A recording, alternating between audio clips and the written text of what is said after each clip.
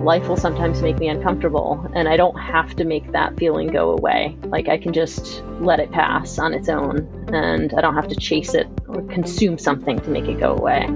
And so I like that the name of this daily reflection is, one of the acronyms, GOD, Good Orderly Direction. I've also heard it as Group of Drunks or Gift of Desperation, which was definitely my first GOD. That's the God that got me into the program, was my gift of desperation. And if I think of aligning myself with my higher power, when it talks about, aligning my will with the will of a higher power, it's like, how do I align myself with the force of good? Welcome to the Daily Reflection Podcast with your hosts Michael L. and Lee M. This is a show where we provide experience, strength, and hope through interviews with members of the recovery community. The show is not affiliated with any 12-step or recovery program, although you may hear them mentioned throughout the course of an interview. Today on the show, Heidi P. from South Hadley, Massachusetts. She's sharing on the concept of good orderly direction, GOD. Before we get to the show, if you're listening on a podcast network that gives you the ability to leave a rating or provide a comment, we'd love to hear from you. We greatly appreciate it. We hope you enjoy this episode. Hey, good morning, Lee. Good morning, Mike. How are you this morning? I'm doing great. It's March 11th, already into March. What do we got going on today? So today we have with us Heidi P. from South Hadley, Mass. Very excited to hear her share with us on good orderly direction. Terrific. Well, Heidi, welcome to the show. Thanks so much for having me. It's great to have you. So we start the show by having the guest read the daily reflection for the day. Can you start us off? Sure. So today's daily reflection is called Good Orderly Direction. And it reads, "It is when we try to make our will conform with God's that we begin to use it rightly. To all of us, this was a most wonderful revelation. Our whole trouble had been the misuse of willpower. We had tried to bombard our problems with it instead of attempting to bring it into agreement with God's intention for us. To make this increasingly possible is the purpose of AA's 12 steps, and step 3 opens the door." That's from the 12 Steps and 12 Traditions, page 40. "All I have to do is look back at my past to see where my self-will has led me. I just don't know what's best for me, and I believe my higher power does. GOD, which I define as good orderly direction, has never let me down, but I have let myself down quite often.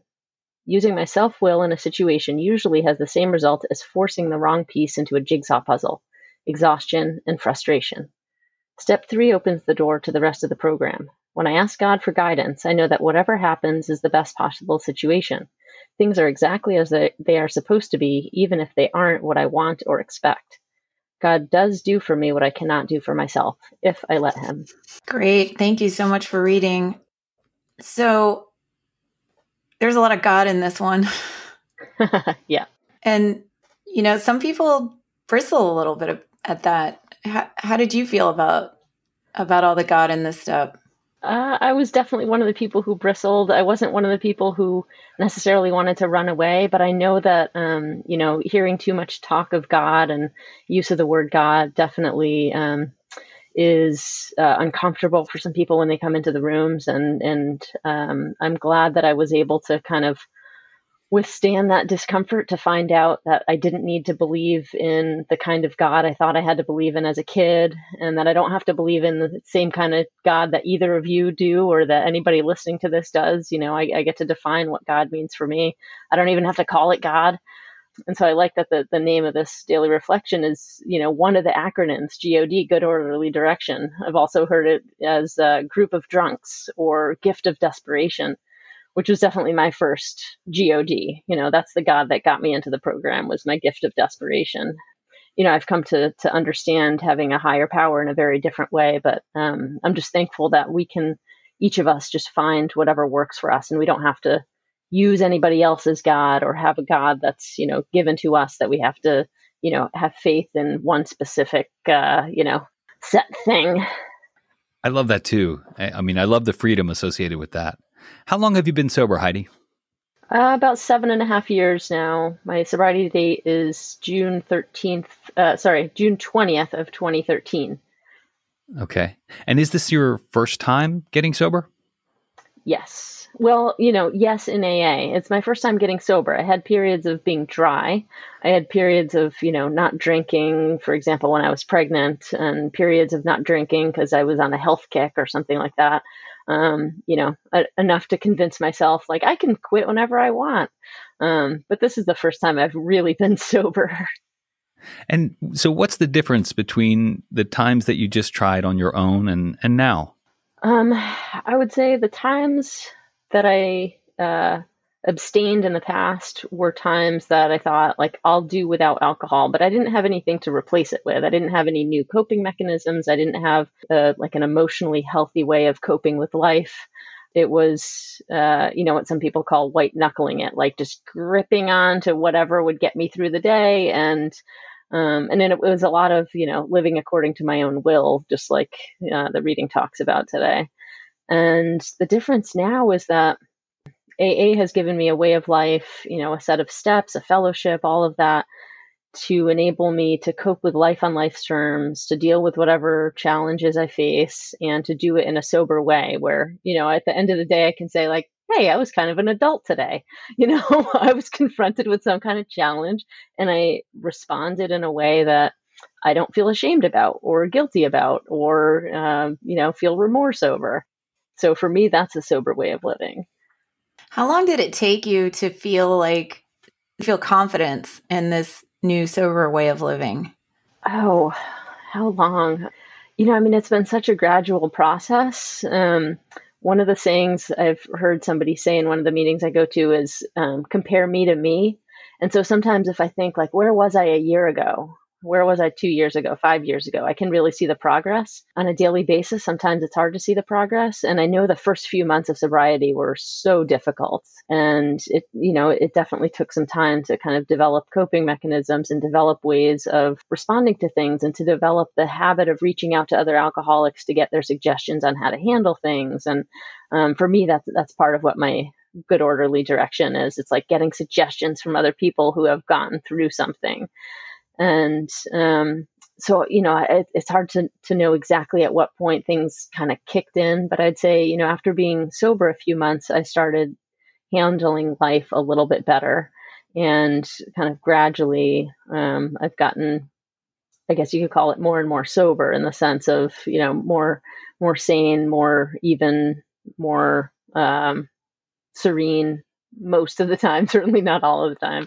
I have 3 young kids, so I'm definitely not serene all of the time. But yeah, so it really was, I think, kind of a gradual onset of getting this kind of sobriety. Do you feel like the program helps you outside the program and the fellowship?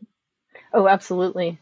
And, one of the things that's great about the fellowship is you get to, like, try new ways of dealing with life in a very safe environment with other people who are also trying these new ways of dealing with life.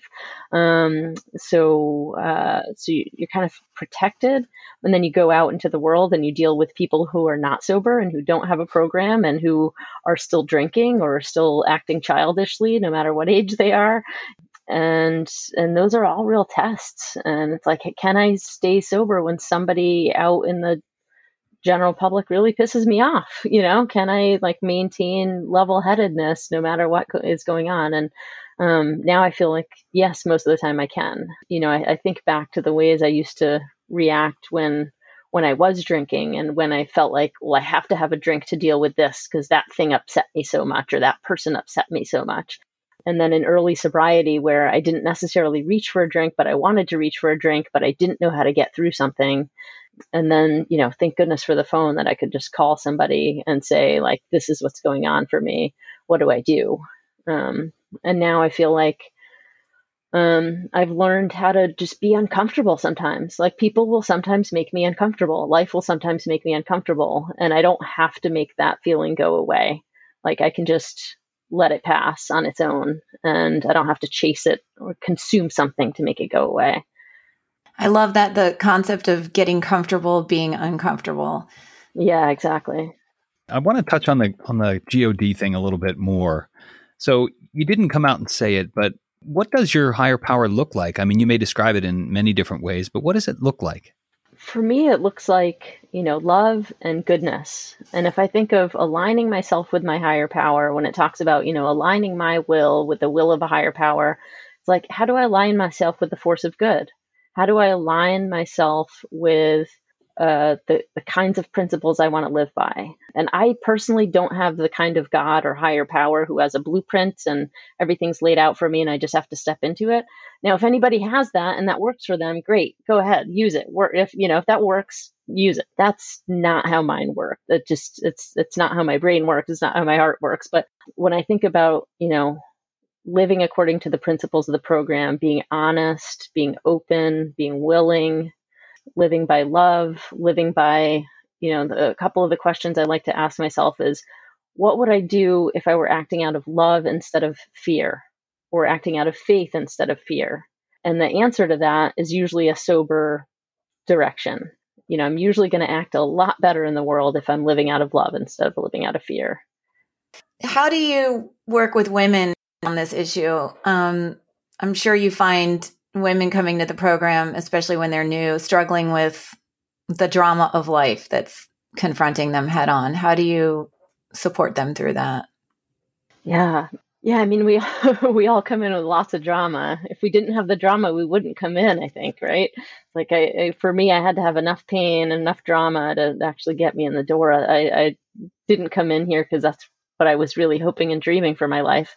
When I work with other women, I just share my experience. That's the best thing I can do, and introducing them to other women who can also share their experience. And my experience early on was just feeling completely overwhelmed and completely miserable.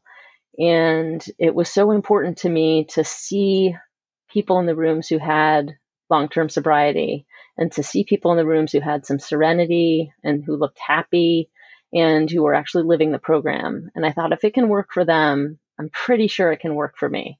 I'm not that exceptional. I like to think of myself as exceptional, right? I think we all do, but I'm not so exceptional that it can't work for me. And so early on, it was so important to me to just like hang on to that hope of, if I do what they did, I can maybe get what they got. And so I try to share that with women I work with who are new, which is just, kind of look around, see who has what you want, and try to do what they're doing.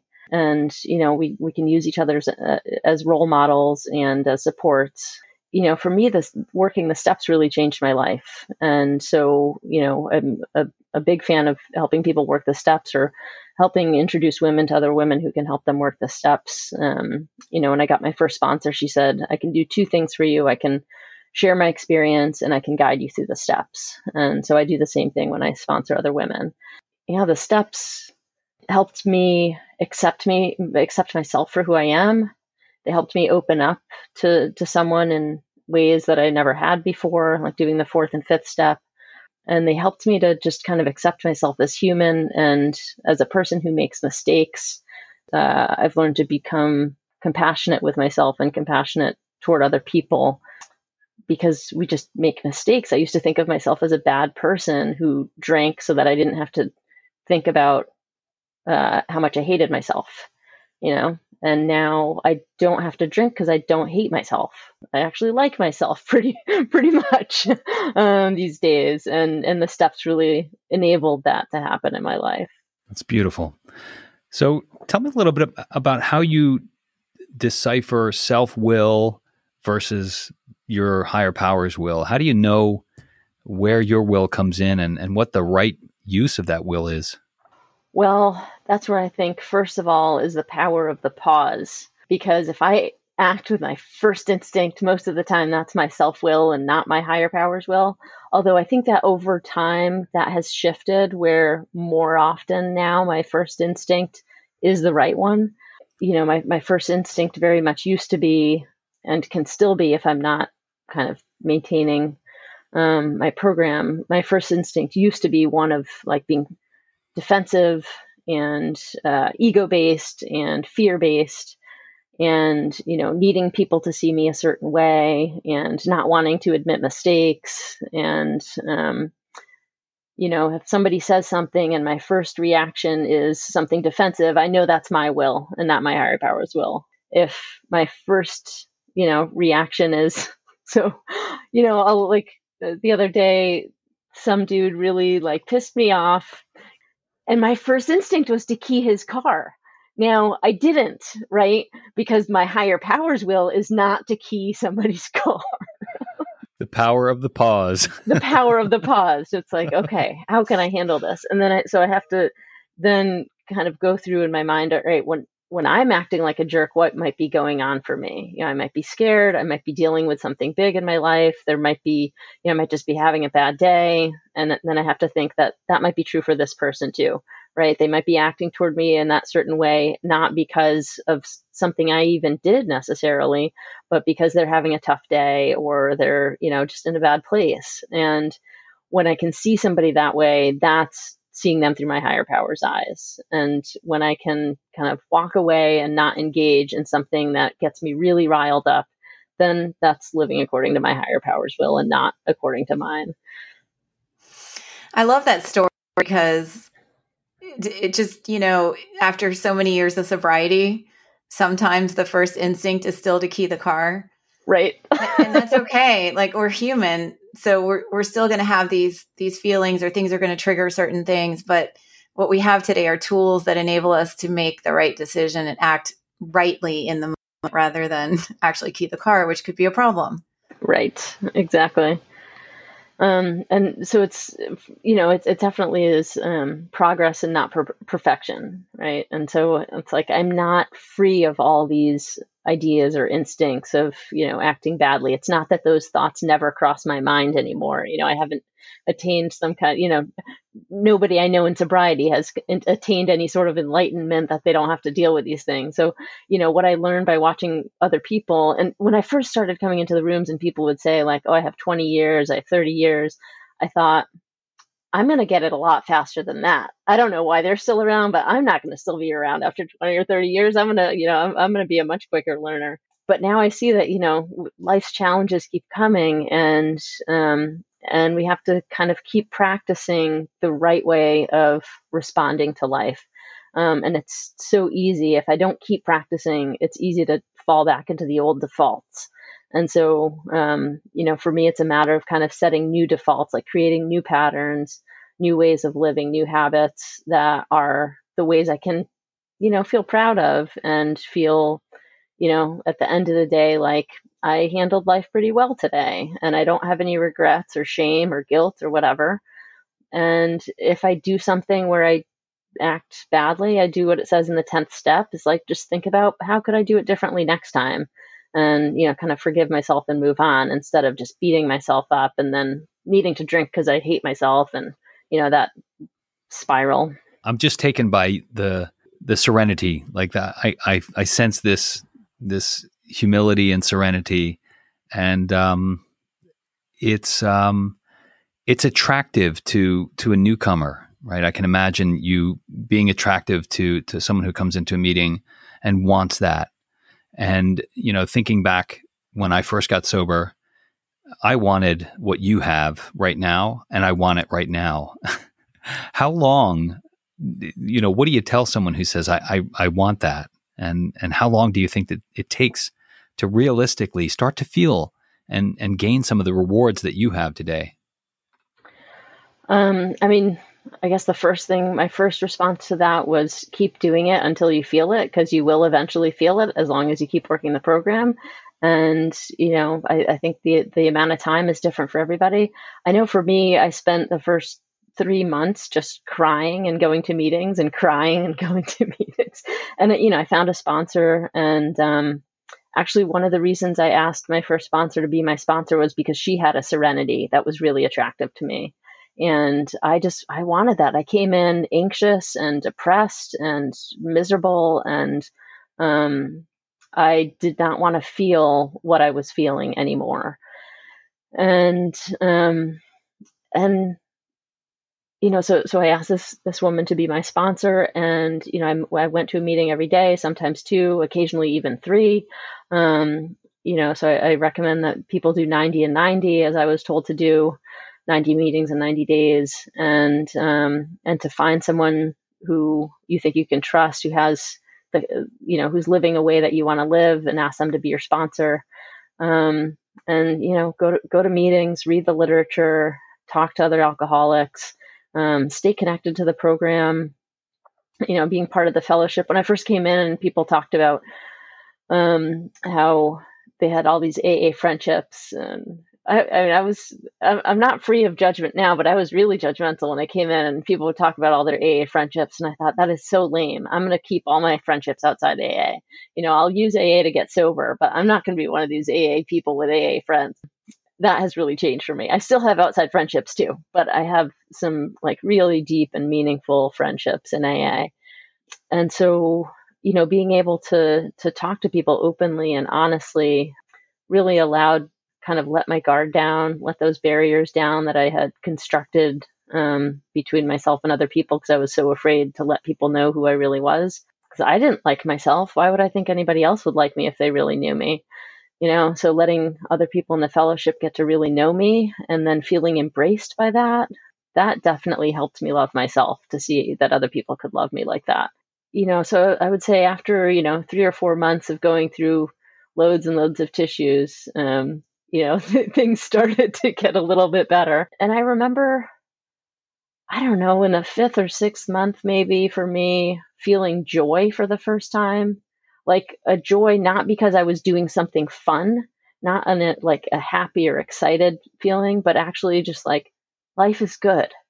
And it wasn't good at every moment in those, at month 5 or 6. It wasn't all the time. It wasn't a lasting thing, but actually feeling that first experience of like, okay, I can do this. I'd say by a year, I started to have some kind of more solid serenity. Again, not all the time, not every day, but I think, really getting through that first year for me was so key. And getting through those first 90 days, that was the roughest point for sure. So hang in there for anybody who's new. Like the other thing that I tell people regularly, and new people especially that I talk to, is it's normal if it's hard. If it's hard at the beginning, if you're in the beginning of sobriety and it feels really hard, you're not doing anything wrong. I think we get this sense that like, oh, it's hard, I must be messing up. It's like, no, if it's hard, it's normal. And just, keep going to meetings, keep talking to people, keep reaching out, and it does get better. So anything else you want to tell the audience before we wrap? Yeah, I guess the last thing I would say is just to remember that this is a personal program, that we get this kind of blueprint. The steps give us a way of making changes in our life that can help us lead a sober and healthy life. But you don't have to do it exactly the same as anybody else. You don't have to pick a God that's the same as anybody else's God. Just to bring it back to today's topic, just look for people who have what you want and follow suggestions, listen to their experience, and keep doing it, and life gets better. Beautiful. Love it. Well, thank you so much, Heidi. Yeah, thank you so much to the both of you. And thanks to you, the listeners. Truly appreciate your support. If you want to find us online, you can join us on Facebook at facebook.com/groups/Daily Reflection Podcast. You can find us on Twitter at Daily Reflector. You can read about recovery on our blog at blog.dailyreflectionpodcast.com. If you're listening on a podcast network that enables you to leave a rating or a comment, we'd love to hear from you. It'll help us improve the show and expand our reach. Thanks, everyone. Have a great day.